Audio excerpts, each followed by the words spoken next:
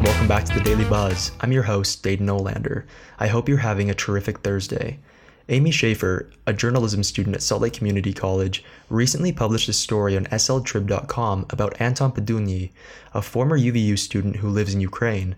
When Russia invaded at the end of February, his wife was 9 months pregnant. Here's Anton telling his story of what life has been like during the invasion. The audio has been edited for length. I was a tour guide for a Utah family, and then we exchanged some contacts. We've just been keeping up with each other. And at the end of my junior year, they asked me, like, would you like to study in the US or something? And I said, well, yeah, sure. I mean, that would be an awesome opportunity. And they offered me to help with tuition and study at UVU. I studied digital marketing. And what's funny about the story with my wife is that I met her on the first day. She said that she liked me like from the start. I didn't have that same kind of feeling for her. And she's like joking that I will have to repay for that for the rest of my life. Yeah. So yeah, we've been just very close all this time. And then sometime in 2020, I asked her out on a date. And then since then we became a husband and wife. We made this decision to come back to our country because we love it so much. So we just lived a normal life. We were expecting a baby. We had plans to give birth in Kiev. One of the last photos on my iPhone was us standing in the mirror, taking a selfie, and me hugging my wife with her belly. It was the last photo that we've taken. And then a couple of days later, we woke up at 5 a.m. with explosions at our military base. And yeah, since then, our lives changed so much. It was February 24th. She gave birth on March 2nd. So a week under, all these explosions and this constant stress. So the hospital where we planned to give birth at, it was 500 meters away from this residential high-rise in Kiev. It was one of the first, high-rise buildings that was struck by a Russian rocket. And we watched the news and I said, well, there is no way we'll go there. And because if we go there, we will be stuck in hell. My mom, she's a midwife, but she's in Germany at this time. So she gave me a list of supplies that we needed to get, like a clamp. And I was running around the city to pharmacies because they had so many lines of people that wanted to get, medical supplies. Thankfully, we decided that we will give birth at the hospital because my wife's relative was at the hospital and she said that it's kind of fine. All the doctors are performing their duties. So we gave birth. We stayed at the hospital for 55 hours. They usually ask you to stay for at least 3 days, but those were such harsh conditions that we decided that we better go.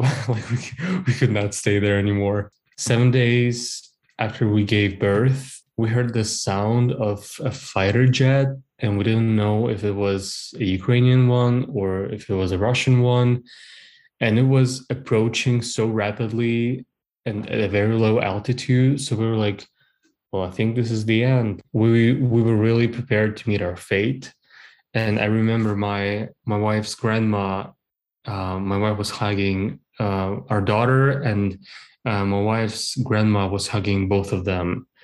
And thankfully, it just flew over us and it went away. So at that moment, my wife was like, I cannot stand this anymore. We have to move somewhere west to the Western Ukraine because it's generally considered a much safer place. Thankfully, our baby is doing just great. I'm just so glad that she won't remember much of the stuff. She smiles, she wakes up at 6:30, 7 a.m. We exchange with lots of smiles, and she's very happy to see her parents and grandparents. And my wife, she tries to find moments of happiness. She does have some mental breakdowns from time to time because she wants the best for our family, and she's just afraid that she will have to leave me because many women left their husbands because I'm not allowed to exit the country because I have obligations to serve in my country if I get drafted. But many women left their homes and husbands, and they're saying like there's no point in life for them, and they don't know what to do. And my wife also has these thoughts: what is the point of me leaving you? I don't want to leave you. We are doing pretty much good for now. And again, I'm so glad that I'm working for an American company, because I know so many people lost their jobs and are just stuck with almost nothing. Like historically, freedom has not been very easy for us, and people know the price of freedom here in Ukraine. People who love our country, they want to stay here, and because they know that the price of freedom is so high, they are fighting for our country. To find out more about Anton's family, read Amy Schaefer's article at the Tribune, which was published with the nonprofit Amplify Utah. On Wednesday, Senator Mike Lee remained silent about his leaked text messages to former White House Chief of Staff Mark Meadows that showed the extent to which he was involved in trying to overturn the 2020 presidential election. Lee refused to answer questions when approached by Tribune reporter Brian Schott on Tuesday evening at the Summit County Republican Party convention, and again ignored questions from Brian at an event in Ogden yesterday.